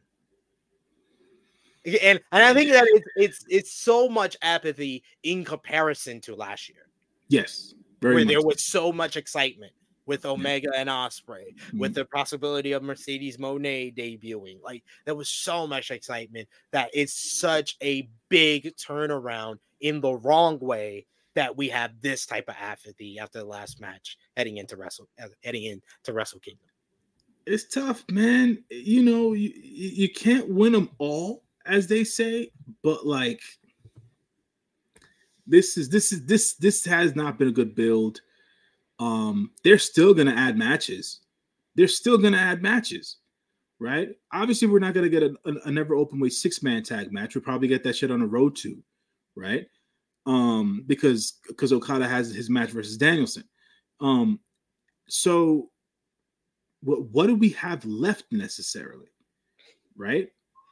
I mean, Amino and Narita, and I think we're gonna get probably the Rambo, sure, to set up New Year's Dash, and maybe another multi-man matchup. But there's a lot of big people or big names that you're leaving off this card. Yeah.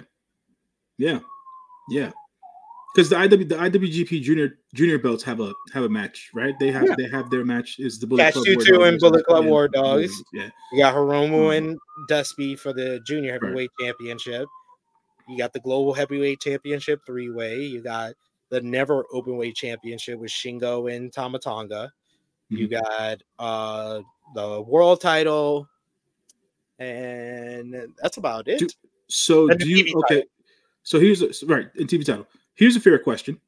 Do you think that the Triple Crown winner gets a match out of Wrestle Kingdom?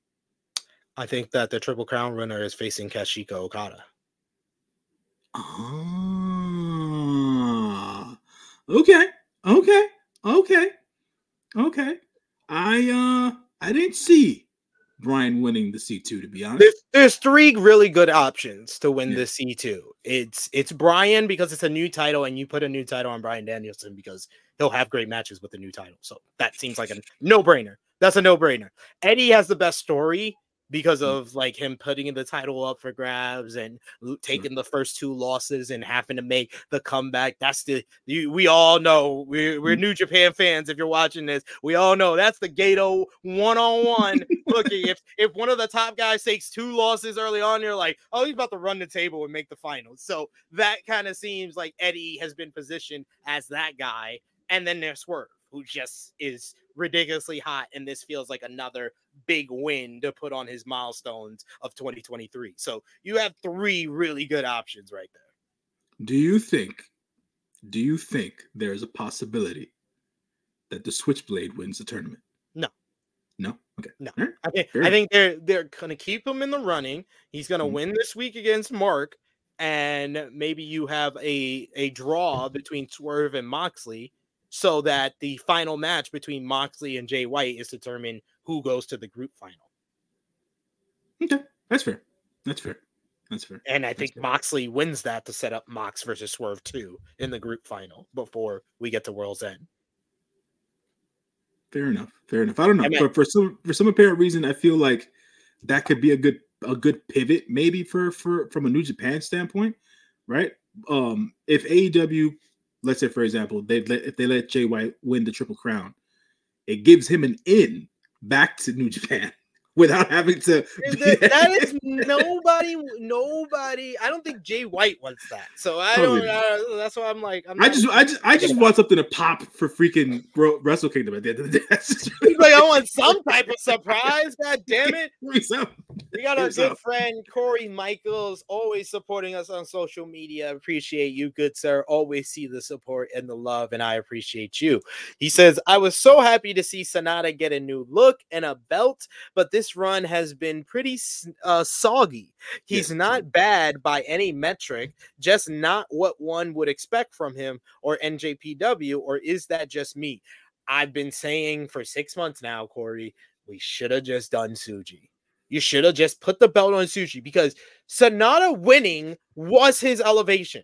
He did not need a long run with the title. He just did not. And I said that to the number one Sonata fan here. I said that to all of y'all from the very beginning. He just needed the win. He does not need a new run. And you could have built a new star in Tsuji, and one of the three Musketeers, we'd be sitting here and being like, well, at least they made Tsuji a top star. But they didn't even do that.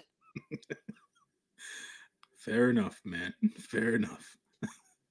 Adrian saying Sonata is not a bad wrestler. New Japan gave him the title too soon. I don't agree with that. They gave him to it too late, maybe. Yeah, too late, he was more interesting before the title. That's arguable. I think that the reason as to why Sonata is where he is now is because he was stale before he got the title run. To Sid's point, like, I think giving him the title was the rub, right? And at the end of the day, maybe the run shouldn't have been as long as it has been at this point. The Shuji shock, it would have been exactly that. It would have been a shock. But it would have been buzz for like the. It would have been buzz. You could have ride that fucking buzz for the rest of the year. Like, we made a new star. We did what everybody said we couldn't do. We made a new star. But if you really wanted to go the super babyface route, you probably would have given the belt to Shooter early. He wasn't ready early. He wasn't ready early. Tsuji came back and he was ready. So Amino, who shit the bed with Naito at New Beginning, was ready. No, he wasn't. He needed to climb. That whole shitting the bed against Naito put him back at the bottom of the ladder, and he had to work his way up. And he did, and they did it the right way. They had him work with Zack Sabre Jr. Absolutely. Then they had him work in the 6-mans and the multi-man matches with Nagata and stuff, and then brought him back up to where he was ready for Ospreay again. Now he's getting back up to the top. He wasn't ready. He was not the guy. The guy, it was just plain as day. We can't make it more difficult for Gato. We were making it more difficult for Gato saying that there was another option. No, Shota Umino was not an option in June. Yota Tsuji was and should have been the option. I'll leave that there. But I like to everyone to cover this. I am an eternal Sonata apologist. I am one of his biggest fans. I cannot deny any of what's gone on this year. Uninteresting is a good word to use. Just because they haven't really done anything since they gave him the belt and he got into the trunks and they shaved the beard. Like, okay, and it's just like he's champ. He had a whole feud with a partner that betrayed him, stole his title when at a time where he wasn't getting respected as champion, and he literally changed nothing.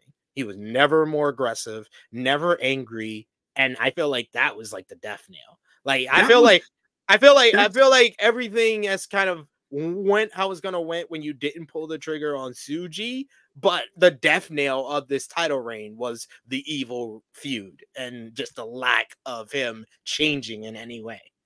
Yeah, the lack of emotional turmoil within Sonata has been not cool.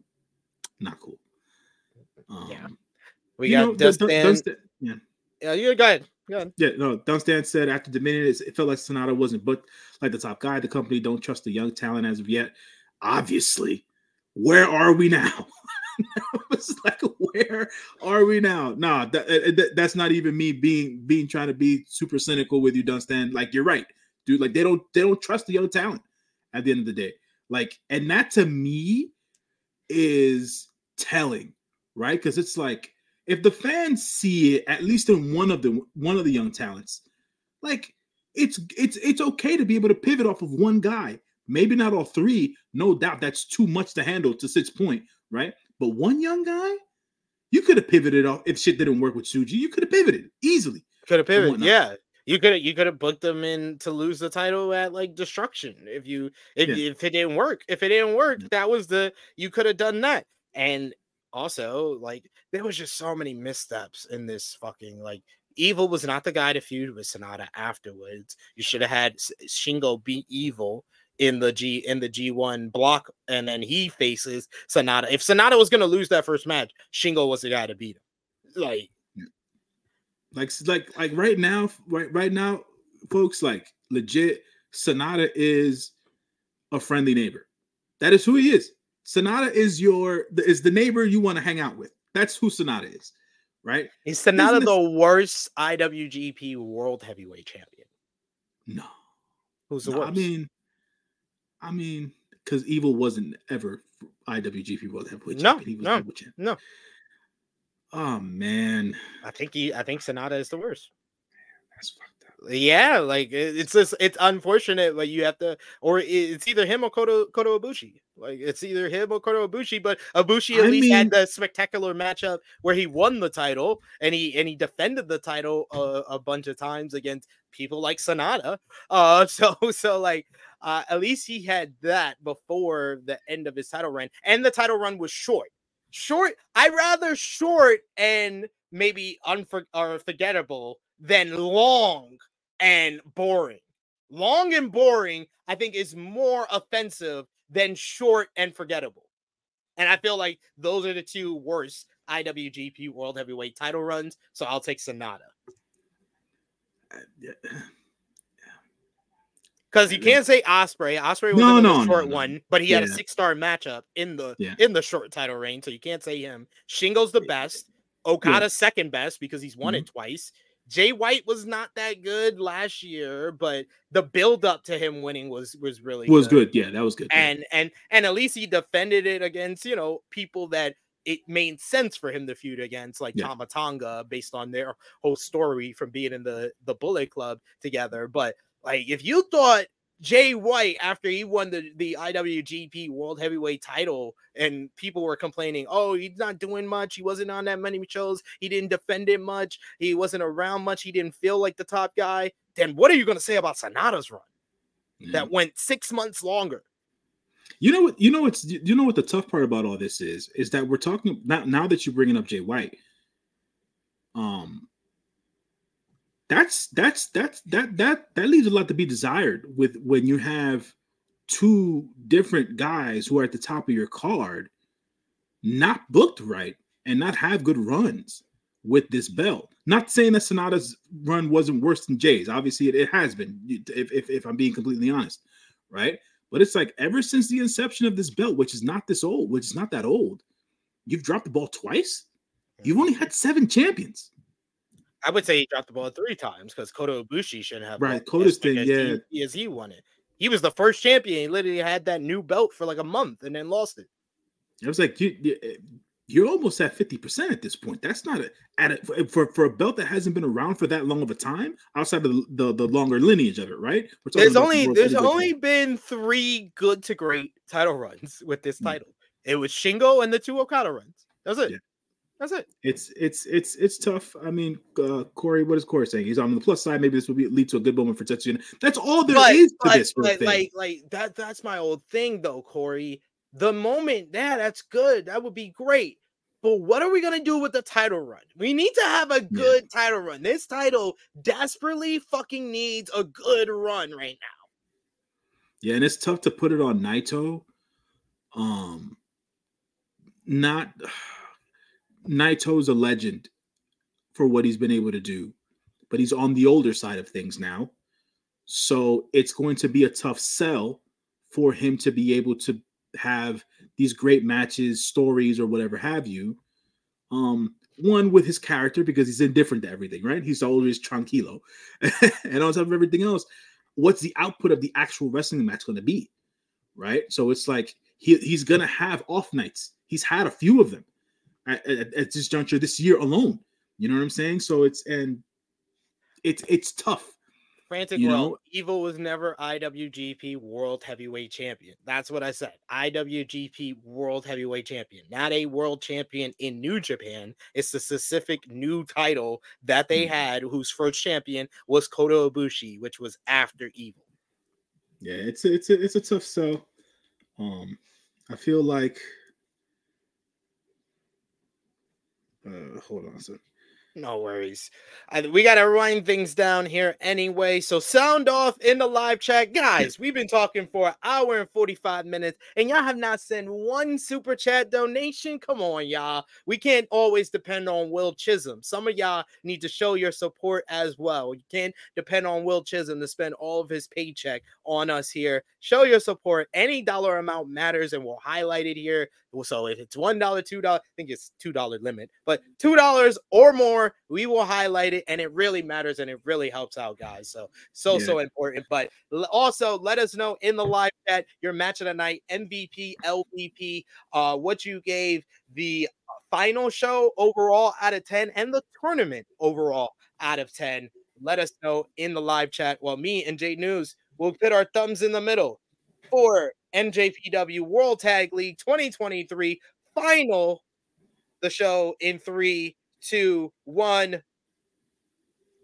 Thumbs up. I know that's mostly for the main event, but let's put our thumbs back in the middle for the World Tag League overall in 2023 in 3, 2, 1. Thumbs in the middle from both of us. Out of 10, what did you give the final show, Jane?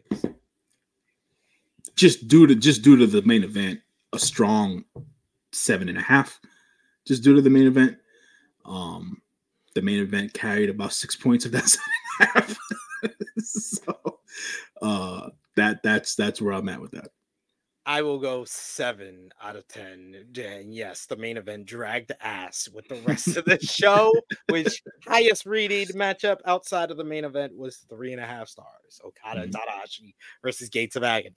What was your out of 10 for the tournament overall? Yeah, it's mid, man. 5.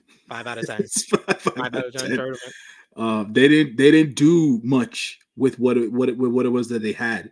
They had individual stories as they usually do, but to me they didn't pop off the page to use a phrase.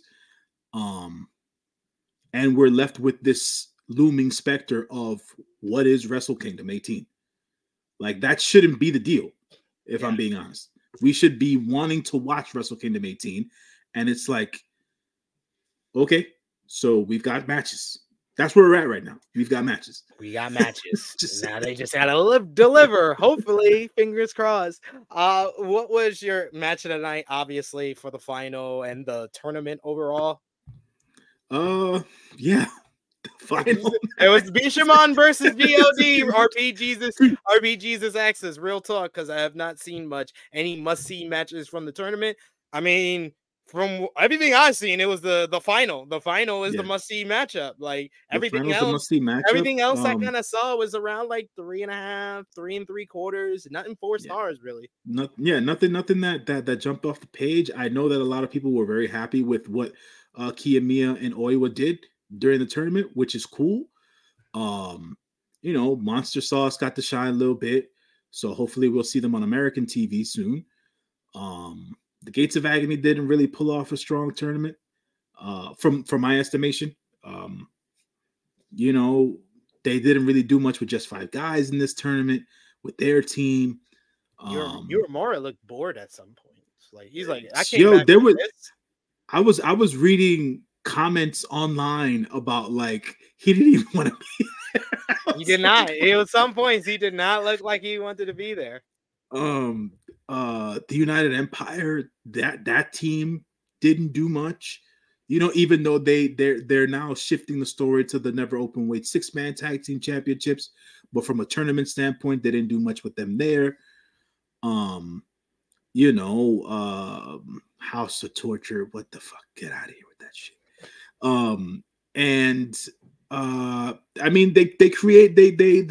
They expanded on the storyline between Shota and Ren, right? Taking the House of Torture out of it, I think they've been able to expand on that and build on that. So that's a positive thing to take out of the tournament in that regard.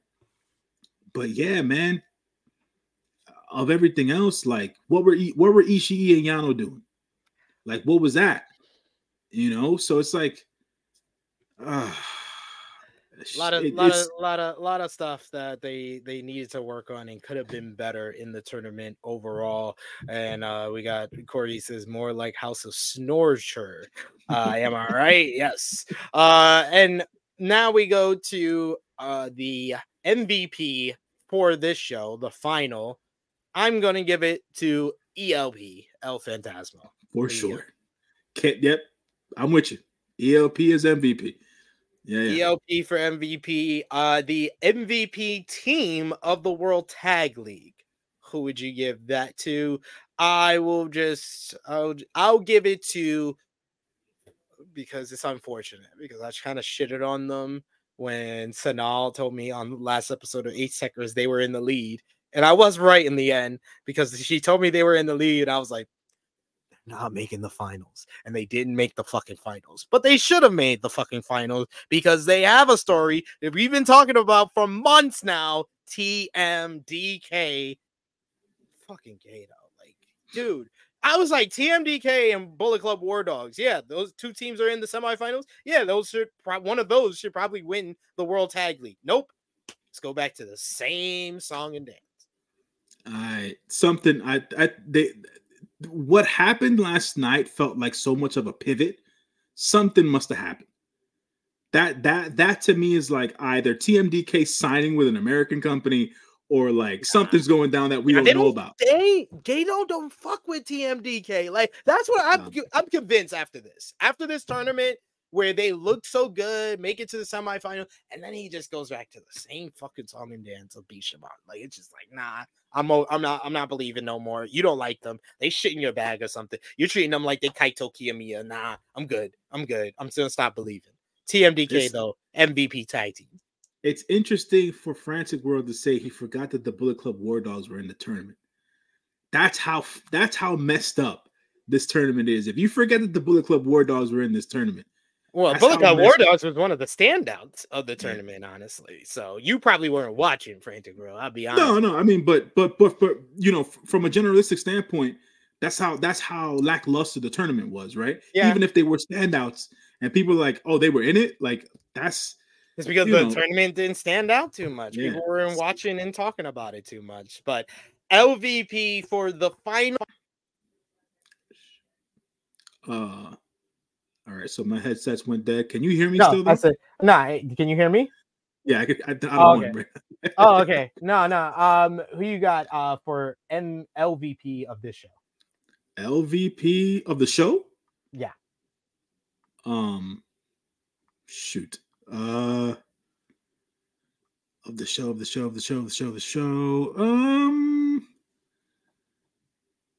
I don't know, man. I usually give everything a House of Torture. Why the hell not? You know what? Fuck that. Dick Togo, you stupid son of a bitch. I'm giving you the LVP for this entire tournament. All this booking is your fault. Forget Gato. This is all on Dick Togo. See, we got around to the right thing. It's House of Torture, LVP team, LVP of the show, LV fucking P. What you're doing to Ren Narita. J News, let the people know where they can follow you on social media, what you got going on your own podcast, and when they will see you again, sir. On the socials, you can catch me on Instagram and the Twitter at John LYFNMG. I am your friendly neighborhood moviegoer. I have my podcast, which is on any available podcast streaming service that you can listen to. I have episodes this week coming for 4 different movies. The new Hunger Games movie, The Boy and the Heron, which is the latest Hayao Miyazaki film, Poor Things, which is the new Emma Stone film, and Godzilla -1, probably the best movie of the year for me. So, so that takes it there. Don't be disrespecting Guardians of the Galaxy 3, sir. Bro, have you not seen Godzilla -1? Probably not as emotional. Yeah. Guardians of the Galaxy 3. It's just like Guardians is great, but watch that Godzilla movie when you get a chance. That is what you could do. Catch me there. Those particular podcasts. Are you gonna be chatting about the Von Erichs movie on your I will, podcast? sir. I'm watching Iron Claw this Wednesday at a special advanced fan screening. Oh yeah. So you ain't called me. Oh yeah, brother. I got the billing because the brother is in good standing with AMC. No, but it was an invite from a friend of mine. All right. She sent me a that ticket. Sounds good. Nah, she sent me a ticket or whatever case. So she was saying, it was like, wait, it's a wrestling movie. Do you know about this? And I was like, yeah. Why? So, you want to come? And I was like, it's a match screening. I was like, sure. I'm not gonna get to watch it while I'm in Texas, so why not? Yeah. We got Corey agreeing with you. He said it was so hype. I love it, and I hadn't even seen a traditional Godzilla movie. Hey, before. Man, that's a good first introduction right there, brother. But yeah, no, Iron Claw coming on Wednesday. But anyways, yeah, catch me on the socials there. Next time I'll be on the channel, Wrestle Kingdom, more than likely. Right? We're not. Well, we got our New Japan matches of the year video we'll do that. that we usually drop during the holidays, so they'll see you on that. But yeah, the new year 2024 on a live for our Wrestle Kingdom preview. We'll do that a couple of days before Wrestle Kingdom 18 on January 4th. You can follow me on the socials at True Heel SP3. Facebook, Twitter, Instagram, TikTok. Follow us at True Heel Heat. Best places to support us. First is patreon.com/True Heel Heat. $3 a month gets you exclusive content. You got Hardcore Rewind out right now, as well as Review of Honor. And you get exclusive stuff like our True Heel Heat Prediction Championship. And also you can get your True Heel Heat merchandise at ProWrestlingTees.com/True Heels, as well as foryourwear.com/True Heel Heat. And check out all the great content we got on the channel right now, like the True Heel Heat flagship podcast, THH 254, with the fellows over from Smart Psychology Podcast, as well as Justin Rich. We talked about Okada leaving New Japan Pro Wrestling, Punk's Fire SmackDown promo, Andrade leaving AEW, and more. We also did our NXT Deadline 2023 review with myself and Ness yesterday, so you can also check that out right now. For myself, for J News, thank you all so much for joining us live, watching us on demand. This has been our NJPW World Tag League 2023 review. It is me, your True Heel Phenom SP3. I am signing off until next time.